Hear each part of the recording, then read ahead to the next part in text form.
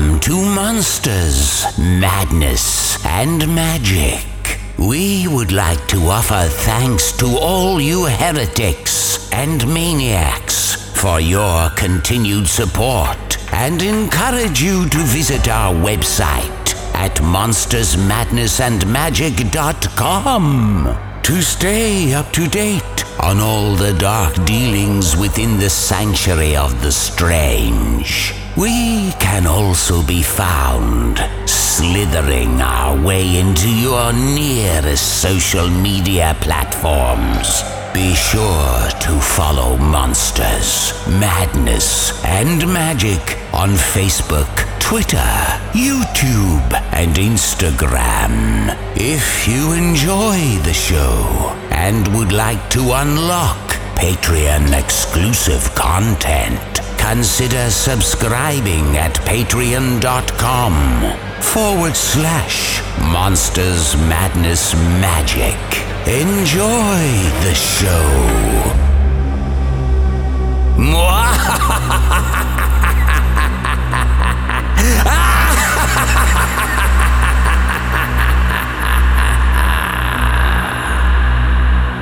Greetings, boils and ghouls. This is your comrade, the Crypt Keeper here, reporting dead from the sanctuary of the strange. Tonight's macabre myth is a fright-filled feature, one overflowing with monsters, madness, and magic.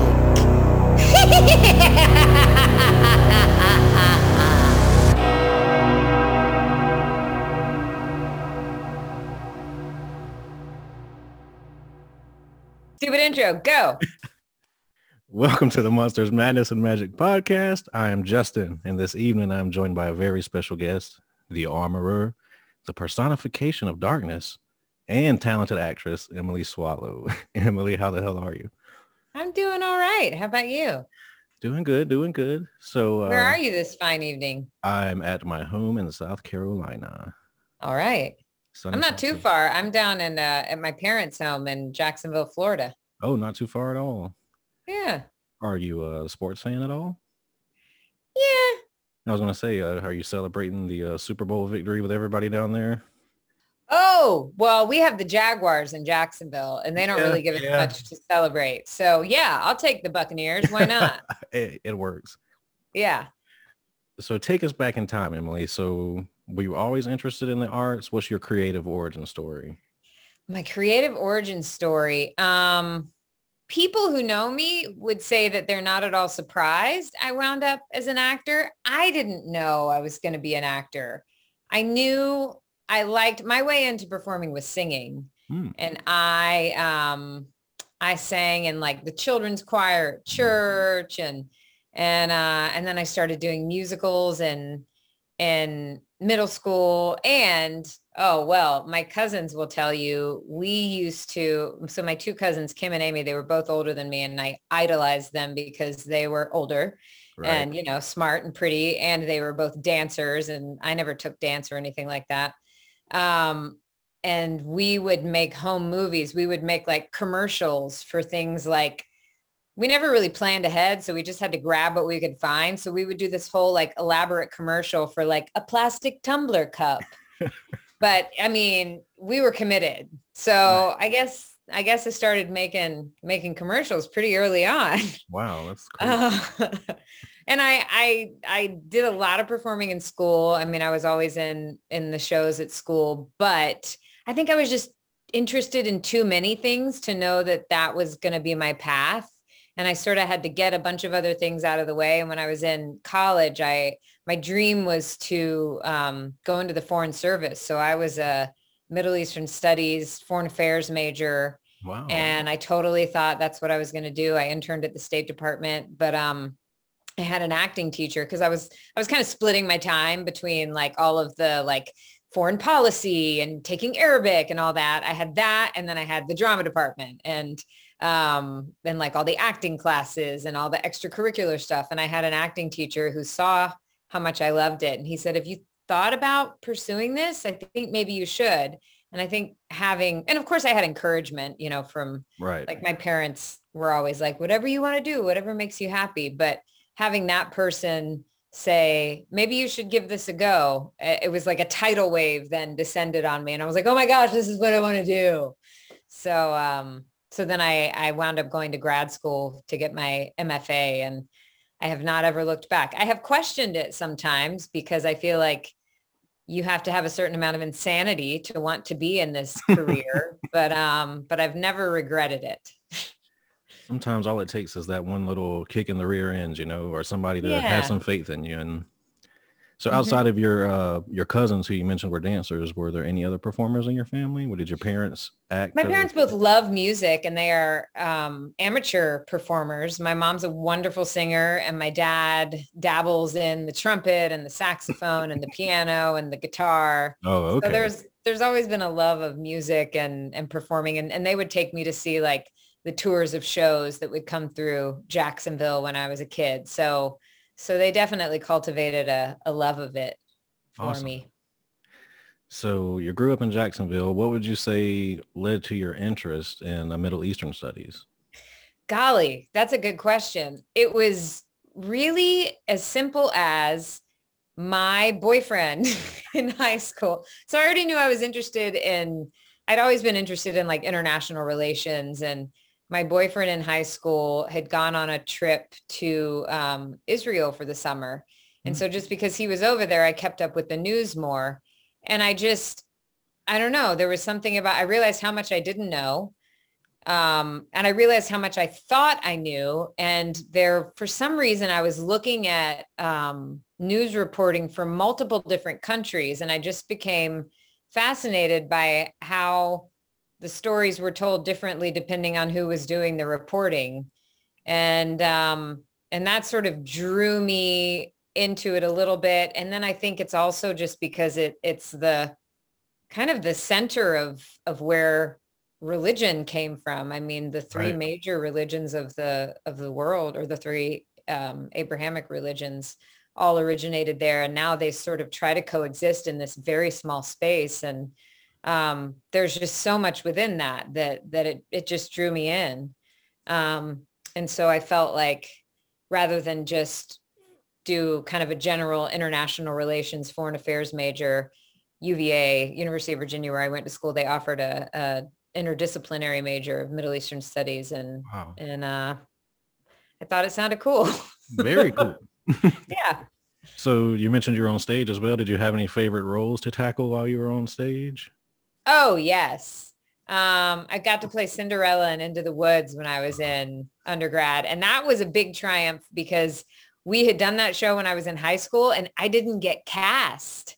I auditioned and I didn't get a part. And I worked backstage, and not to knock that at all, but I wanted to be on stage. So it was sort of like a triumph then when I got cast as one of the leads in college. But I love reminding my high school drama teacher of that. And I tell her, I'm like, tell your students that happened, because they need to see, you can totally not get cast in many, many things and then still have a career in it.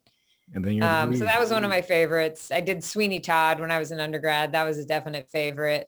We did a production of Romeo and Juliet.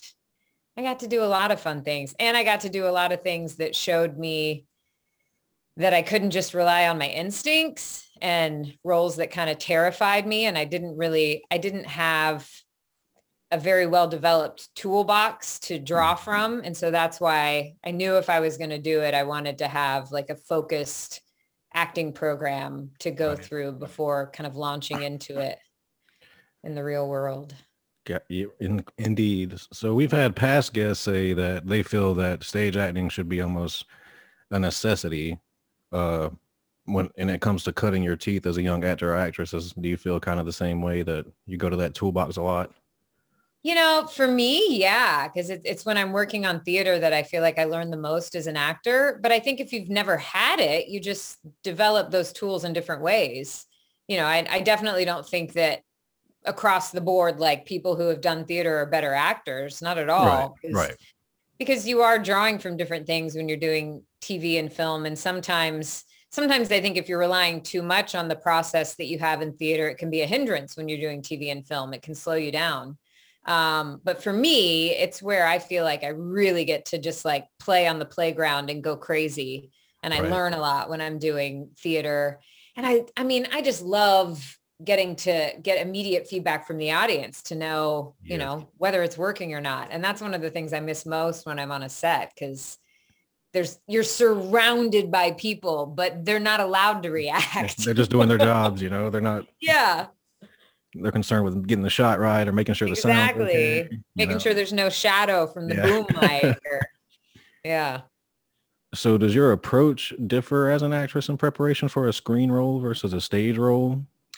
Yeah, it does. I mean, the guts of what I do are the same. You know, I still do the same character preparation and have a lot of different ways in. But I feel like when I'm doing TV especially, I have to rehearse the whole thing on my own and then just be ready to go when I get there. Whereas with theater, you know, you're getting to rehearse at rehearsal and you're finding it with the other actors. So I have, you know, friends that I work with. I have coaches that I work with depending on the part. And I really do have to like be on my feet in a room, sort of imagining, you know, and half the time I have no idea what the set's going to look like, but I sort of imagine what I think it might look like. So I have some options about where to go, because it's the worst when you sit there and you might know all the words and you might know all the feelings. But for me, if I haven't walked through it, all of a sudden I don't know what to do with my body if I haven't already like tried to go through the whole thing that way. And that's not a good feeling. So yeah, I have visualization. My own. What'd you say? The visualization, it helps, you know? Exactly. Yeah. So what advice would you give someone who is looking to get their start in theater? In theater specifically? Yes. Oh, golly. I just said golly for the second time, and we can edit it out. We have we have a 3 golly maximum, just so you know. Does it ever happen to you where you find yourself saying like phrases or words that like just come out of nowhere? So that's what's happening for me with golly tonight. Golly gee. I mean, to start in theater,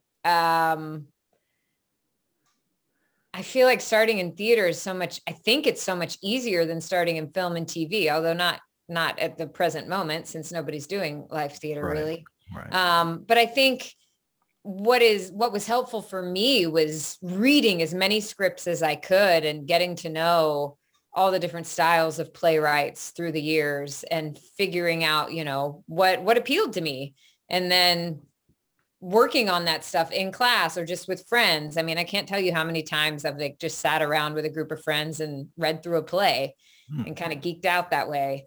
I think that it's so important to have a thorough knowledge of what it is in this, you know, vast array of what you could do, what it is that appeals to you, and then to just get on your feet and do it.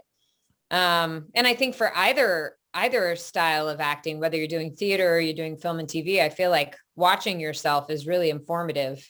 It can be sort of excruciating sometimes, but I think, you know, do it for the camera. You learn a lot about, I worked with a guy once on a guy who was a magician in real life, and he was playing a magician in a play that I was doing. And he was talking about the similarities between being a magician and being an actor. And there were a few things that he said that were spot on, because he said, you know, one of the ways a magician succeeds is by making sure that the audience is looking where he or she wants them to look, right, so that he can then, you know, get away with whatever the trick is. Sleight of hand. Yeah. And you want to make sure that you don't have a tell. I mean, same thing in poker. You're trying to direct the audience's focus so that they see the story that you want them to see. And the same is true in acting. You know, there's lots of like physical habits that we might have as actors that could be telling a completely different story than we want them to tell, which was something that I found really important when I was working on The Armorer, because I realized like any extraneous movement that I had was hugely distracting, because, you know, I'm in this magnificent suit of armor with fur and all the accessories. So it's important to know, I think, whether when you watch yourself, are you telling the story you want to be telling? And that is a tool that anybody can use, whether you're getting to work professionally yet or not. So I think that's a good tool to have. Well said. So how did you land your first professional acting gig on a screen? On screen. Oh, my first professional gig on screen was on the soap opera Guiding Light. Oh, nice. It's a good starting point. It was a riot. What did you say? That's a good starting point.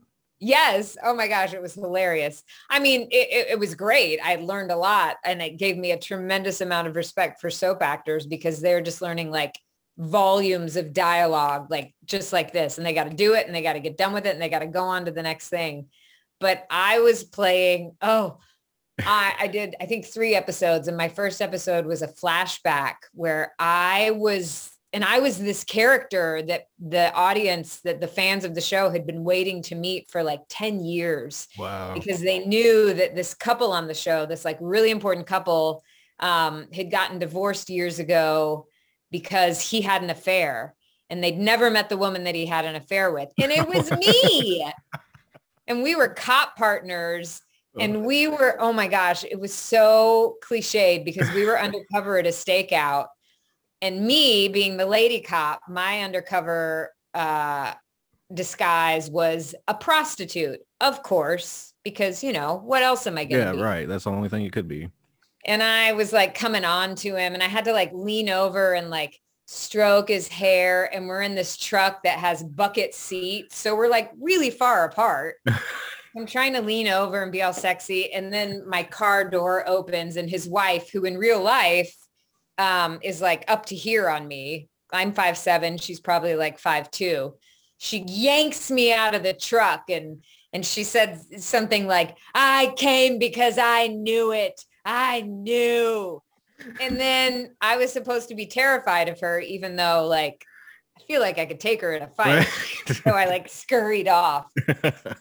And so that was my big debut. And then I came back for a few episodes in the present because I was trying to resurrect something with Mallet, who was my former lover. And I was worried that this guy that we had put in jail and who'd since gotten out, I was worried that he was stalking me. And so I had to go ask Mallet if he would watch out for me. And he said something like, yeah, you know, I mean, so you're asking me to be a bodyguard or something? And I had to say the line, "You can guard my body anytime, Mallet." And that remains to this day one of the triumphs of my acting career, that I was able to get through that line without laughing. Wow. Kudos to that writer as well. Yep. Okay. So my first personal experience with your work was your role as Amara on Supernatural. All right. You came in kind of, you know, the show had been rolling for quite a while. Did you know what you were getting into? Were you aware of Supernatural before you kind of got on board? I was vaguely aware because I had friends who had been on it, and I'd seen like a smattering of episodes from different seasons. But I was not at all prepared for the phenomenon that is Supernatural. Right. What is, in your opinion, like, what is it about that show that's allowed it all the longevity that it had? And because most shows just fizzle out after a few seasons. Yeah, it's remarkable. I mean, I think at the core of it, I think that it's because of the leadership on that show. And by leadership, I mean Jared and Jensen. I mean the producers. I mean, all the people who are in the highest up positions in the various departments are all lovely, gracious, humble, playful people who have a great sense of humor, who don't take themselves too seriously, and who have a tremendous sense of gratitude for what they have. And I think the show itself and the writing, what's always impressed me about it is that it has such a good sense of what it is. And it's not afraid to go from being completely committed and a little bit, you know, sappy, but completely earnest. It'll swing from that all the way around and then be like this, like caper clown show, like Scooby-Doo. Yeah. It's not afraid to laugh at itself. And I think that that's so important. I think that's one of the reasons it's been able to do all the things that it's done. I mean, how many incredible characters have been introduced over the years?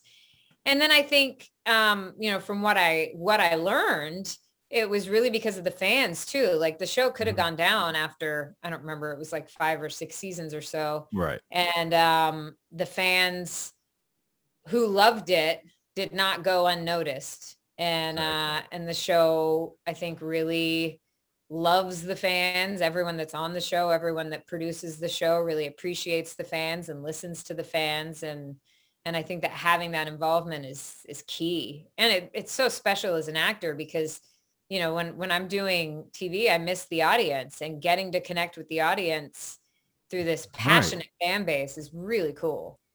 Yeah, it's funny you mentioned that earlier. That's what you preferred about stage acting, but social media kind of gives you a little bit of that with the screen stuff. You know, it allows the fans to For better or for worse. Yeah, you get the people who are like, sometimes yay, and you get the people who would be throwing tomatoes at you if they were there in person. I had your fictional brother on, and I asked him the same question about the show's longevity, Rob Benedict, and he said that in 2005, that's when Twitter was actually launched, and that's when Supernatural launched. So they kind of have a trending relationship to where they both kind of came on the scene at the same time, and that fan base was kind of formed and grew with the platform itself, which is pretty cool. Yeah, it's really remarkable. So from the outside looking in, it just seems that you all seem to like each other. So in your acting experience, is that common? Is that the most tight-knit group you've worked with in Supernatural? I think it is. It's, you know, I won't say that I've been really lucky, so I won't say it's uncommon to like each other, but to go into a show that has been running as long, you know, I went in season 11, and to feel as welcomed as I felt, and to feel like I had as big a say as anyone else who had already been at the table for 11 seasons, that was remarkable. Because that, you know, that it's, you go into a long running show, and even if they're welcoming, they kind of have a way that they do things, and you sometimes feel like you're playing catch up. And I never felt that. I felt like they were so interested in what I had to bring and what my ideas were. And that was just delicious. It was so much fun to get to shape that character over the course of the season, especially because I didn't know at the beginning what this arc was going to be. I knew I was supposed to recur all season, but I didn't know at first that God was my brother. And then I didn't know who God was. I didn't know what was going to happen with Dean. You know, I didn't know if we were going to wind up getting all lovey-dovey again, or that was never going to happen. And now I have to remind, because, oh my gosh, the question I get asked more than any other question at conventions is, of course, like, what was it like to kiss Jensen? And I have to remind people it happened once. It was one time. And that's it. And thank goodness, because I remember when I got that script, I was shooting something out. I was shooting some scenes with Misha, and he came up to me and he said, "I'm so sorry." He said, "When I saw that you have to kiss him, I just said, oh, that poor girl, the fans are going to hate her." Yeah. And I was like, oh no. But so I'm kind of glad that didn't go any further. If it makes you feel better, that question wasn't on my list.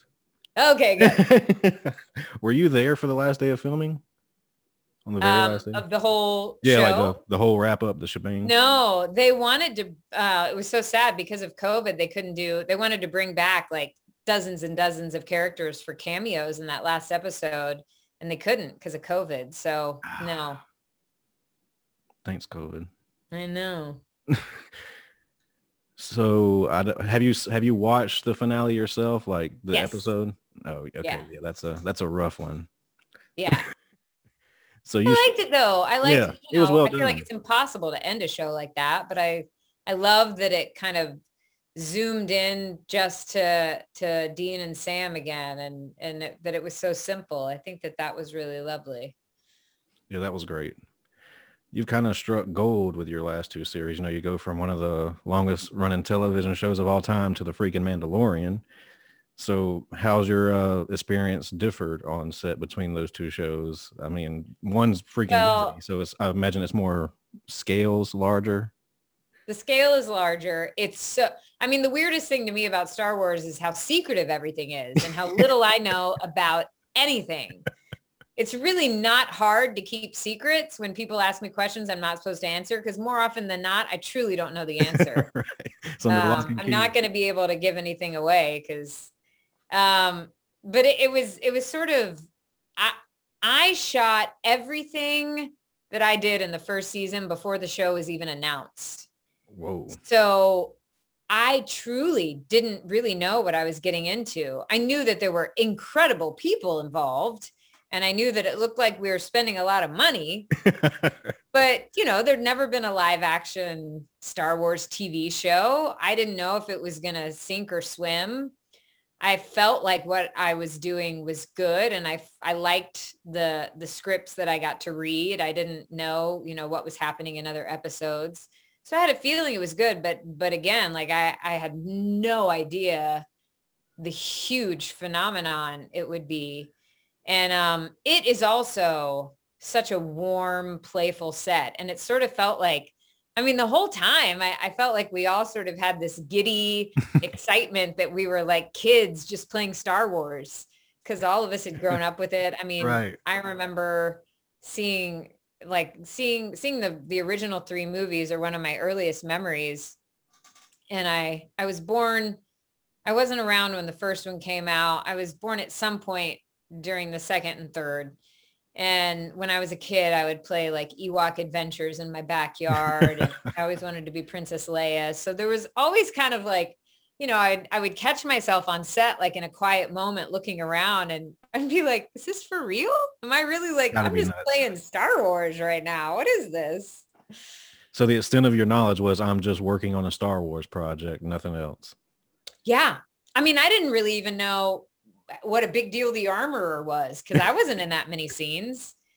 And then so getting to watch it was a real treat, to see like how the whole story fit together, and to see how integral she was to his journey, and sending him out on his quest that then took up all of season 2.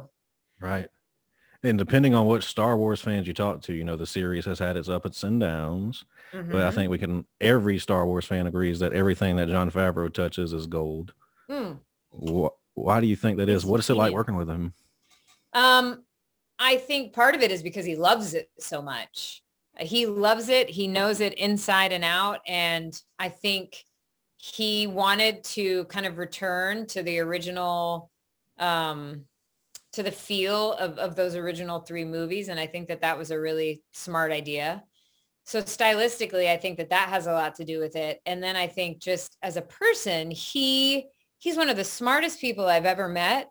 But when you're in a room with him, all you're aware of is how interested he is in you and in all the people around you. He is so curious about people and about their ideas, and about, he hired this wide variety of directors who had all these very specific styles, and he encouraged them to go with their styles, all the while making sure that everyone was on the same page in terms of like, this is the overall story we're telling. But I think he has so much trust in the people that he hires. And I think that goes a long way. That really encourages us to try to do our best. And it doesn't feel like, I'm glad that when I shot, I didn't know what it was going to be, because I think I would have been a lot more stressed out. I would have been so worried about like getting it wrong. Right. But that's just me. Like there was never anyone, and I'm sure it was very stressful for the producers and everything. They knew how much money they were spending on this, and they knew how much was at stake. But it never had that feeling. There was never stress about getting stuff done, about getting shots in. It was always so playful and so collaborative, and just there was so much open-heartedness. It was really a joy to work on it. So when the acclaim starts coming and the show does finally roll out, what are you thinking yourself? Because it's kind of just blowing up from the get-go, It's bonkers. I just pinched myself. The thing that has been the coolest is that, so I don't have any kids of my own, but I have 2 nephews who are 7 and 9. And this is the first thing I've ever done that they care about. And they think that their aunt is cool now. So I'm like, okay, I've arrived. Coolest aunt ever now. Yep. But no, I truly do pinch myself, because the joy that Star Wars fans have is just so delicious. And I love getting to meet them at conventions and interacting with people online. And I get schooled all the time because I'm a fan, but I'm not like a fan. Oh There's yeah, so there's much I don't know about the Star Wars universe. So I'm constantly learning, and I'm constantly hearing theories about my character, and people, they're like, so I think that this is true. Do you think this is true? And I'm like, nobody's told me anything. I don't know. So would you say that you can kind of tell on set how you say you have so much fun and there's almost like a good energy on set as an actor or actress? Yeah. When you look back at it retroactively, is it obvious to see that this was going to be a success? Well, no, I don't think it's ever obvious that something's going to be a success or not. I've been a part of things that I did this show called Monday Mornings that we just ran for one season on TNT. And that was one of my favorite casts. I got so spoiled, and we all worked together beautifully. We had a great time. We really felt like we had a great show on our hands. And I couldn't tell you why it didn't go. I know that, part of it had to do with like there was a lot of turnover at the network, and maybe it didn't get marketed great. There's so many different things that go into it. And I think any show, even if it itself is brilliant, so much of it depends on the environment into which it is released. What Right. other shows are on, what's going on in the world, what night is it premiering, what's it up against. There's so many things that could take it down that you Right. would never anticipate. So it's a tremendous, I my husband gets mad at me sometimes because I'm a very cautiously optimistic person when it comes to my work. Like I won't celebrate until like the thing has been on screen and people have seen it and they've told me they've seen it. I don't really get excited until like it is a done deal. And he's always wanting to celebrate sooner.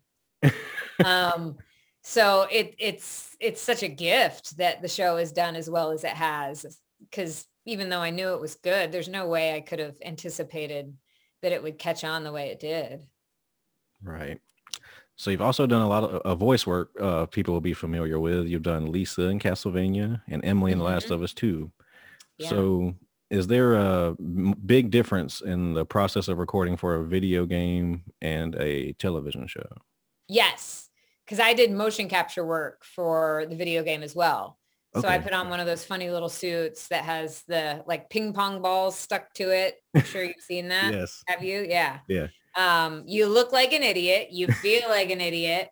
And that, I think, honestly, doing motion capture work is kind of like the purest form of having to go back to your 6-year-old imagination, because you really have nothing. You're just in this big, empty, like warehouse space. If there's a set piece, it's usually just made out of like iron bars or something. Like everything has to be so minimal. You're not allowed to have it because they have to be able to animate it in. So you're really like, your imagination has to work overtime.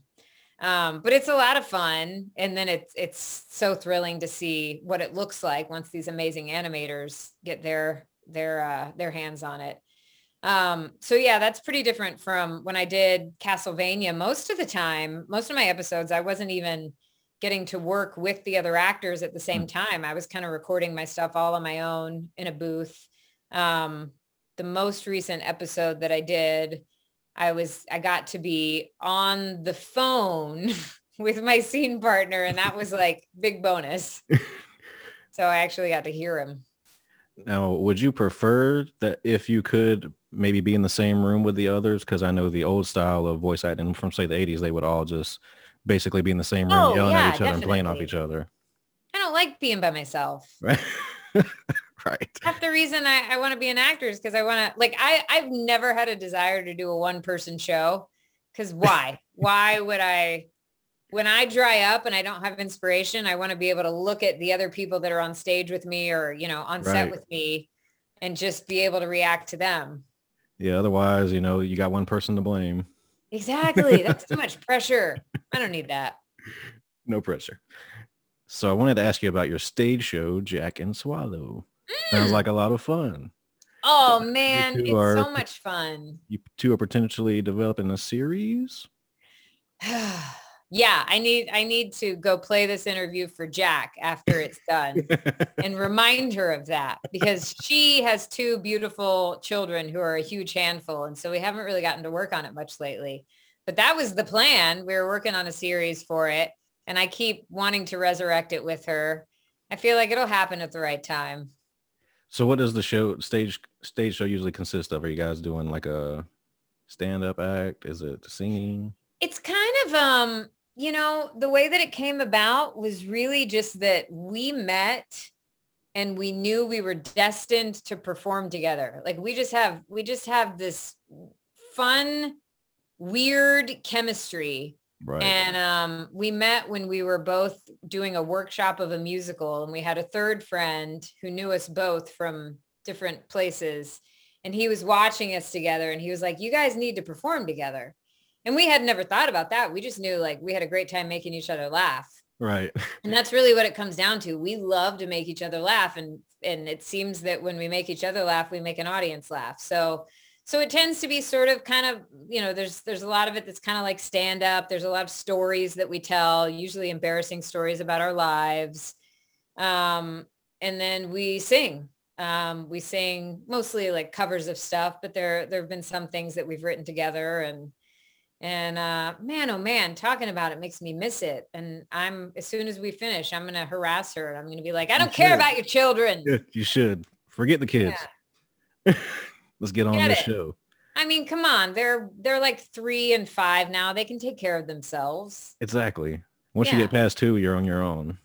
Totally. You can practically drive. So to date, what would you say is the best piece of acting advice that you've received personally?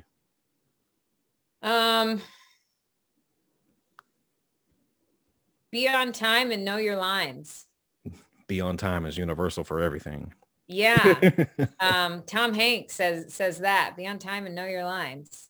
And then I think be nice to people. Yeah. And those are 3 very simple things, but I think a lot of people skip those steps. Especially the nice one. Yeah. Yeah. And I mean, look, I feel like when people are unkind on a set, it usually is because they're nervous, they're insecure. Like it usually comes from a place of fear.